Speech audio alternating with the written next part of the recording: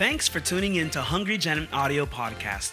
It would mean the world to us if you could help us spread the gospel message of Jesus by subscribing to, sharing, and leaving a review on this podcast.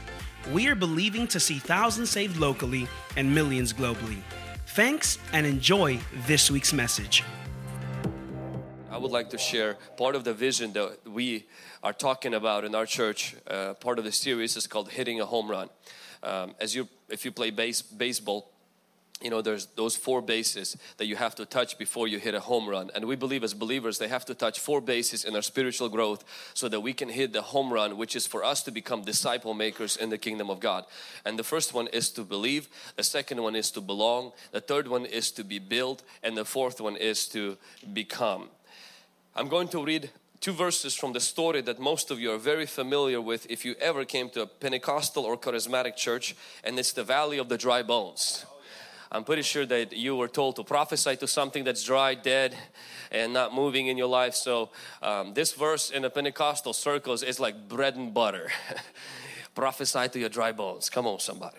But today I'm going to read verse 9 and verse 10. It says the following. And he said to me, prophesy to the breath, prophesy, son of man, and say to the breath, thus says the Lord God, come from the 4 winds, O breath, and breathe on these slain, that they may live. So I prophesied as he commanded me, and breath came into them, and they lived. And they stood on their feet, an exceedingly great army. I want to share with you 3 points from the last verse.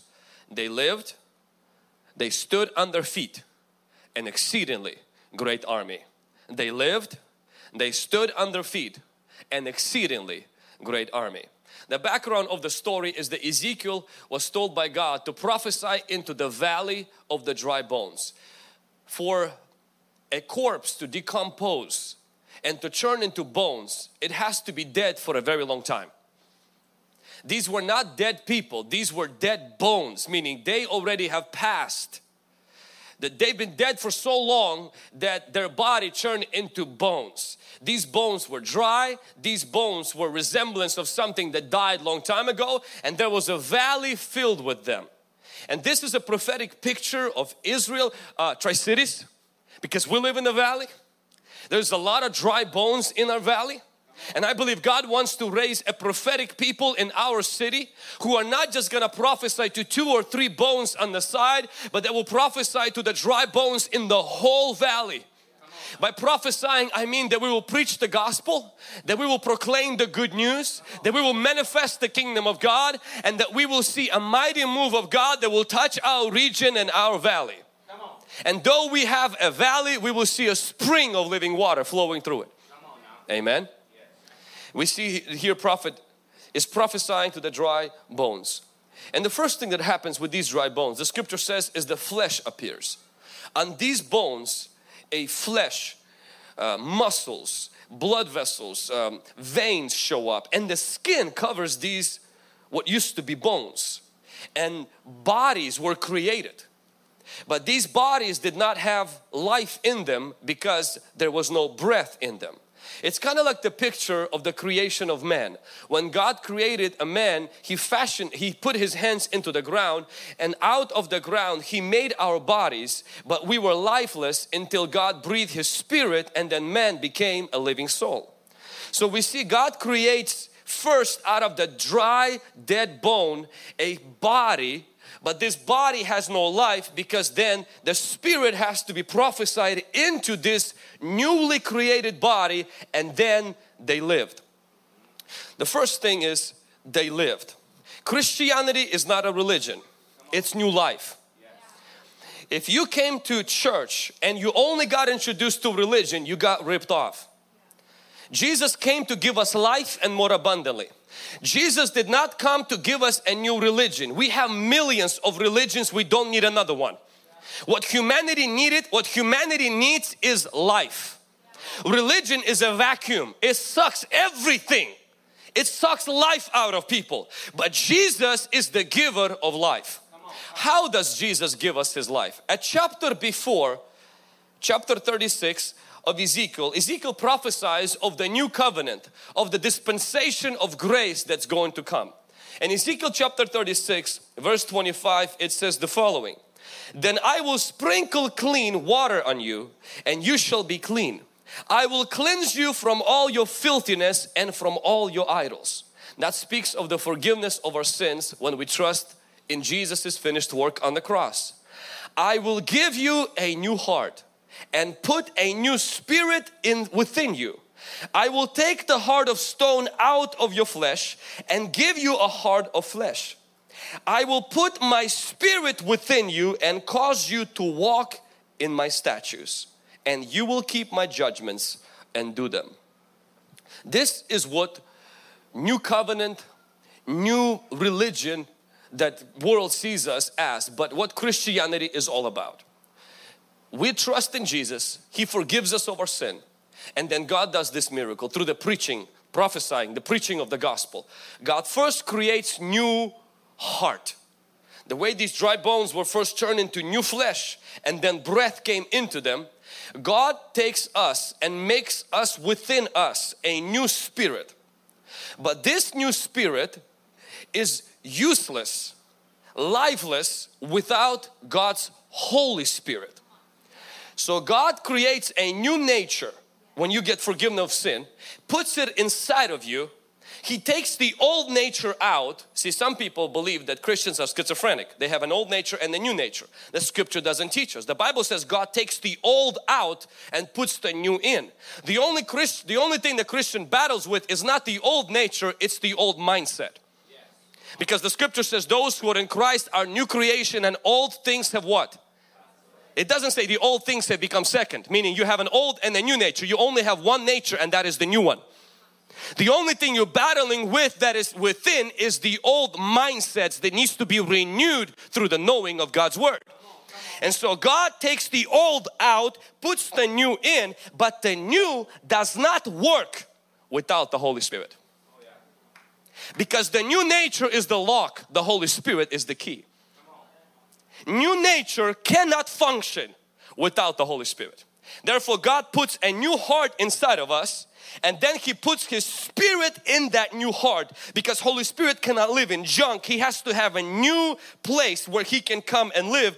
And then the Bible says this beautiful word, and He says, I will cause them to walk in my statutes. Meaning it will be natural for them to want and do things I ask of them. Because there is no external pressure of the law. There is an internal motivation of my spirit. Christian life is not hard. Christian life is easy with a new heart and a new spirit. A drunk does not struggle to drink. He struggles to stop drinking. A drug addict doesn't find it hard to do drugs. They find it hard to not do drugs. A Christian who has a new heart and a new spirit, it's not hard for him to do the right thing. It's hard for him not to do the right thing. Because the new nature and the Holy Spirit causes him. It's an internal motivation. And when you don't have that and you constantly put external pressure to do right, you have to ask yourself a question. Have you been born again? Have you received a new heart?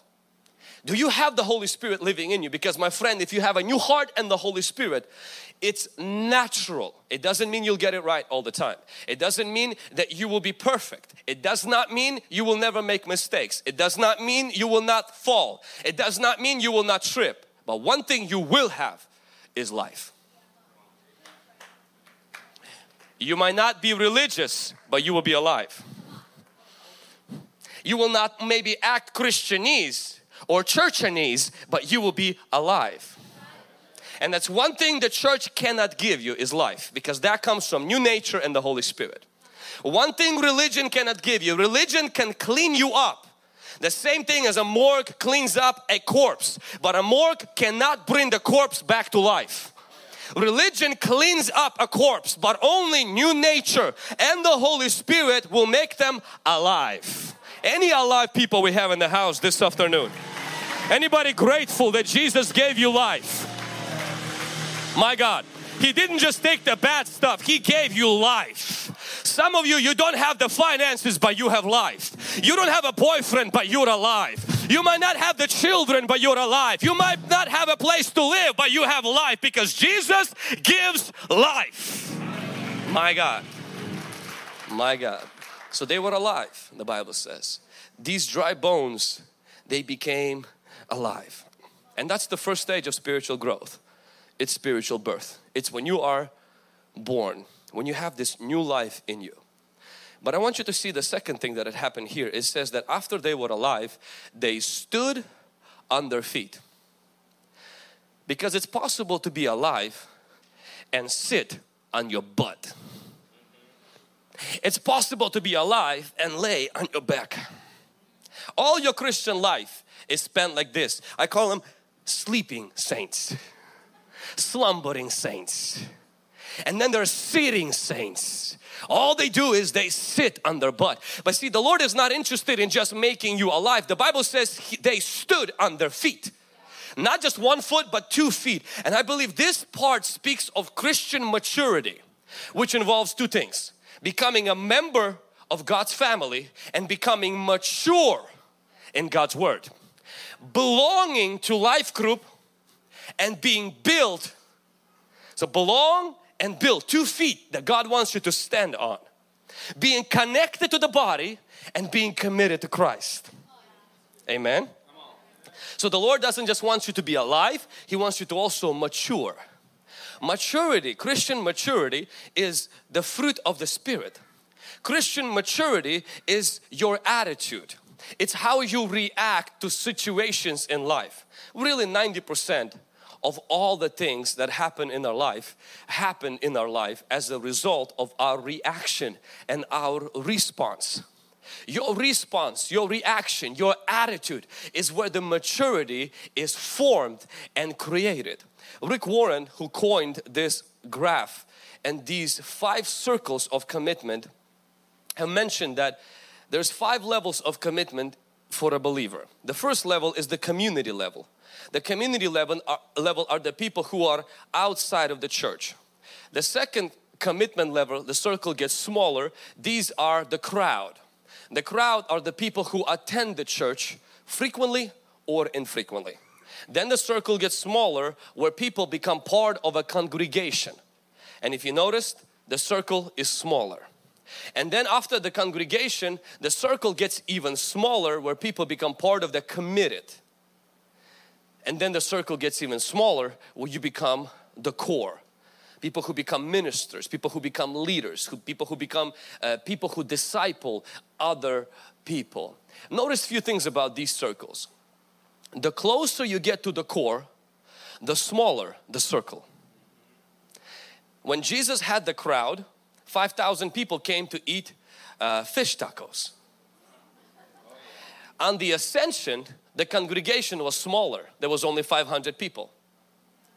On the day of Pentecost, the circle was even smaller. There was only 120. The amount of people that discipled others was even smaller. So it is normal for the circle to get smaller as you get closer to the cross. Everybody comes when you give out free hot dogs. But it's the moment Jesus invited people to pick up their cross, this is where people quickly dissipated. They quickly found other things. They got text messages. They had things to do. There were just things they had to do. And so that is normal. Second thing I want you to notice about these circles. The closer you get to the cross, the higher the price.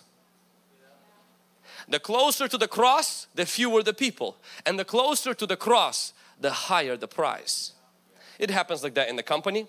It happens like that in a business, where there are people who are entry-level employees, and then there are people who are working also who are like manager positions. They pay a higher price. They usually get rewarded more. They have higher expectations of them than an average employee. And then there's people who are in the senior management. They have higher expectation.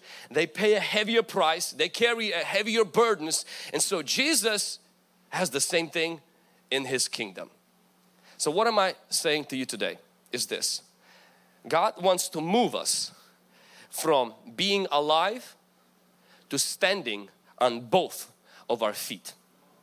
Being connected, and that takes a price. The reason why it takes a price, because for some of us to trust another human being, To go to someone else's house for a life group will cost you your offense, your past hurts, isolation, self-rejection, and certain things that the enemy wants to keep within our heart, so we harbor unforgiveness and self-rejection.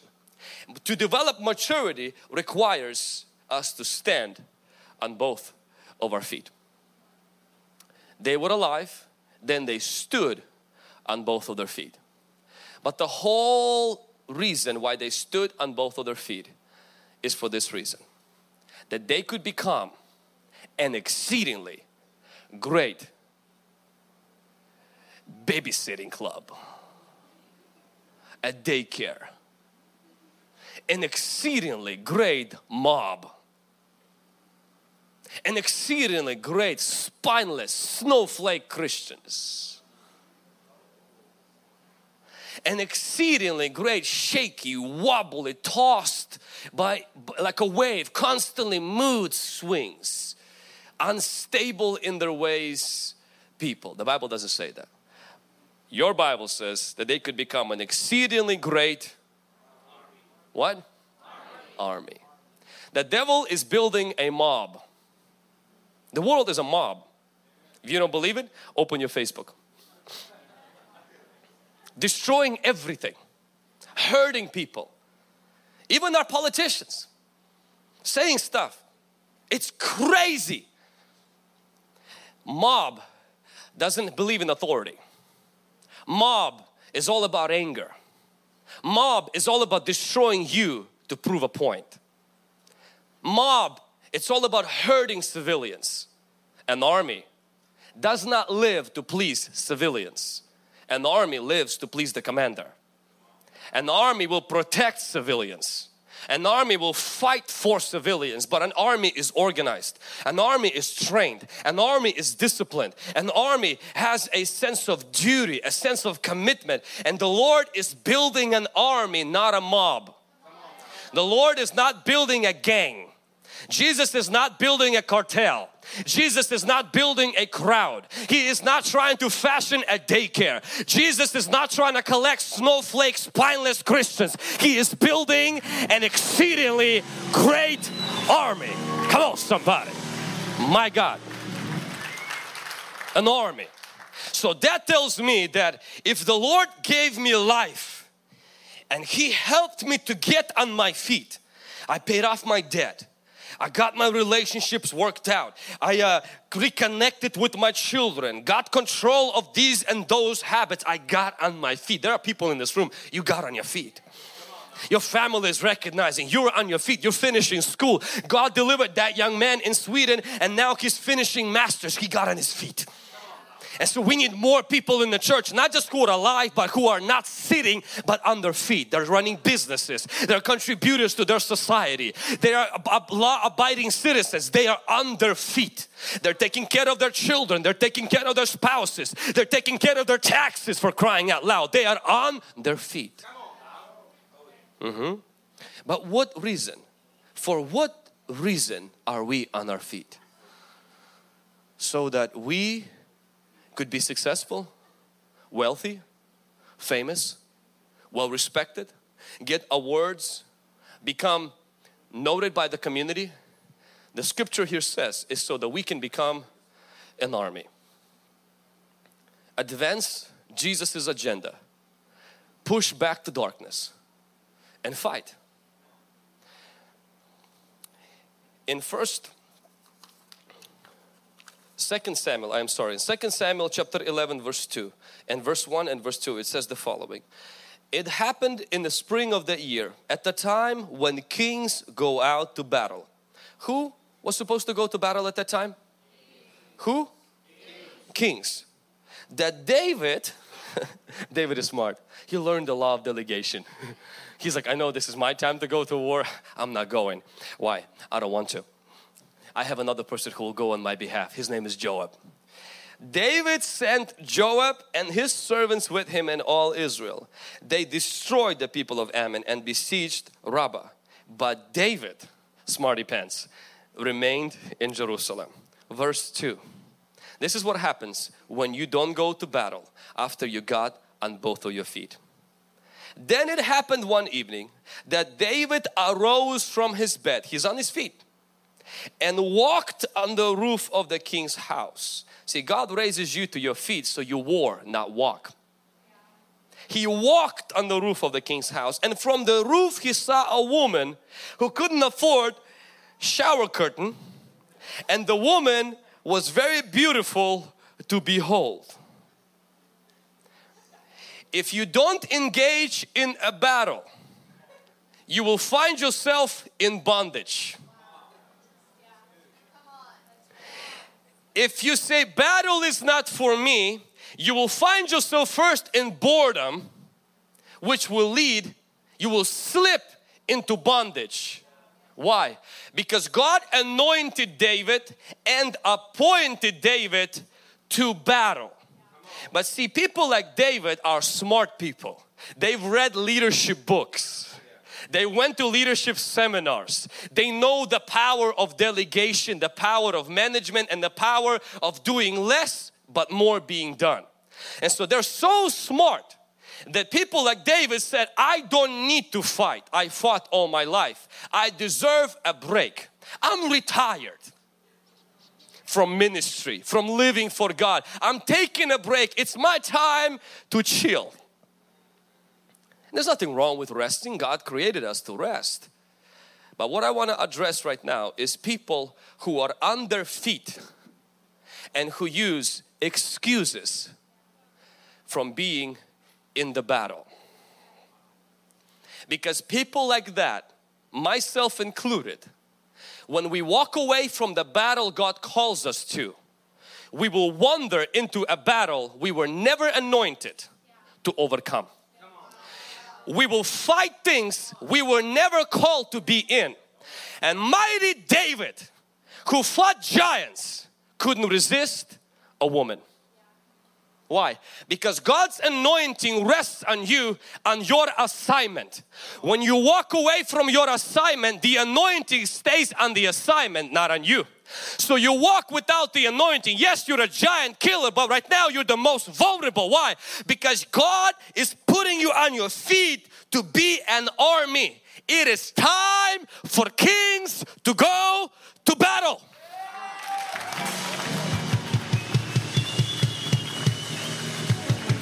If you got a kingly anointing inside of you, that anointing is for battle. That anointing is for ministry. That anointing is for a life group. That anointing is to support projects that God is involved with on this earth. That anointing has to engage you into a battle. If you say no to a battle, you will say yes to boredom. If you say yes to boredom, you will say yes to bondage. There are many people in this room, bondage would have never been your portion if you would have said yes to God's battle. Are battles easy? No, but they're better than bondage. As a Christian, when God raises you up, you only have two options.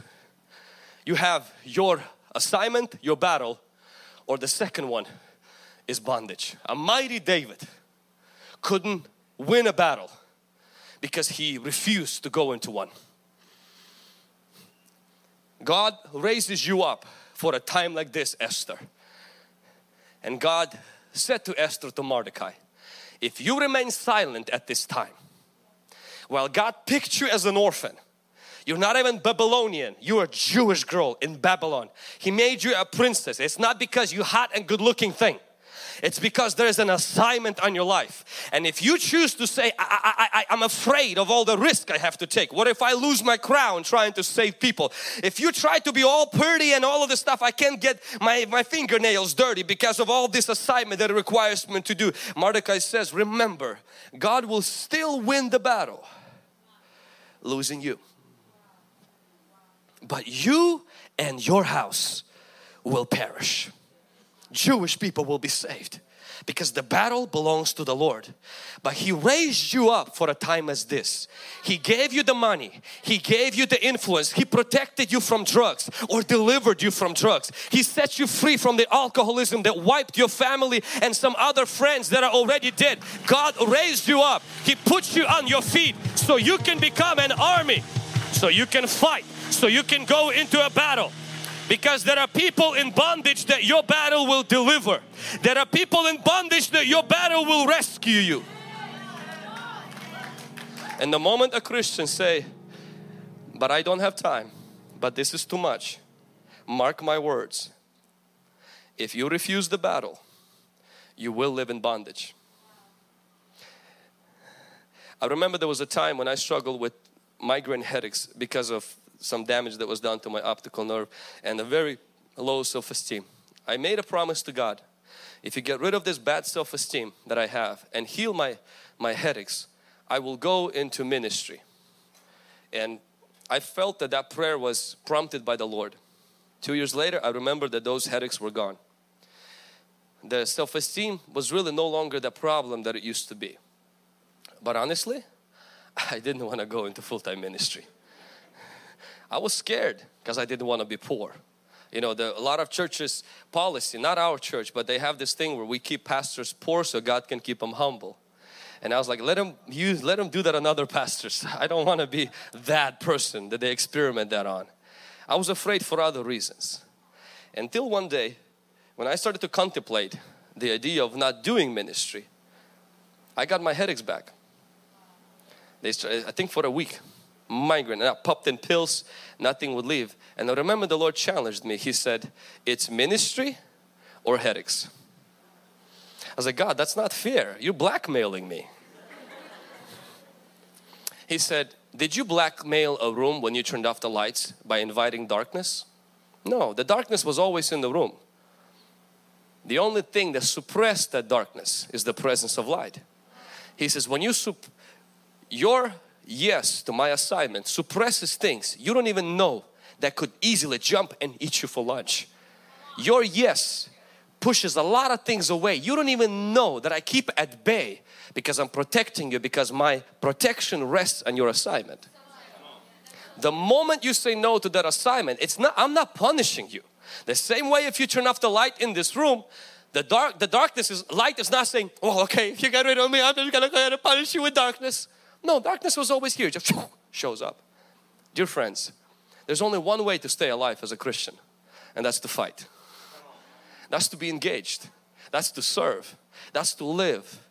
And for those of you who are like, but that's hard, please visit somebody who has 2 weeks to live in the hospital and tell them that you're bored of living. And they will ask you, say, can we switch? Can you lay in this so I can live what you're afraid of living? What you're afraid of fighting? You're afraid, you're complaining that you can get up and both of your eyes see, your hands move, your feet walk. And what are you complaining about again? God has given you life. It's a gift. As a Christian, God has given you the Holy Spirit. It's a precious gift. There's a lot of challenges that are there, but that's why you and I are a soldier. Soldiers see battle as a privilege. For a slave, bondage is the consequence. When you're battling with bondage, you're in Egypt, but when you're facing battles, you're in the promised land. You're a soldier, and when the battles come your way, God says, because you've been promoted, you are standing on your feet, not so you can sip on the drink in the Hawaii beach, but so that you can be engaged in warfare to be an army. Christianity is a battle, but we fight that battle from a position of victory.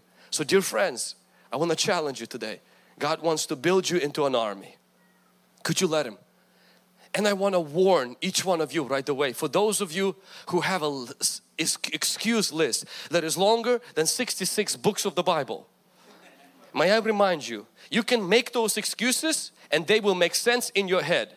You will even convince other people. But there's one thing you cannot do. When you step out of God's protection, you will fight the darkness alone.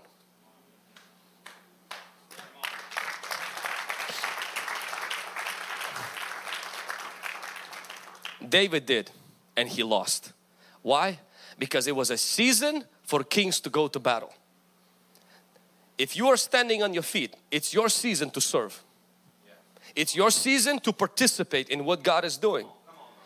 Now if you are not standing on your feet, it's not your season to go to battle. Your season is to mature.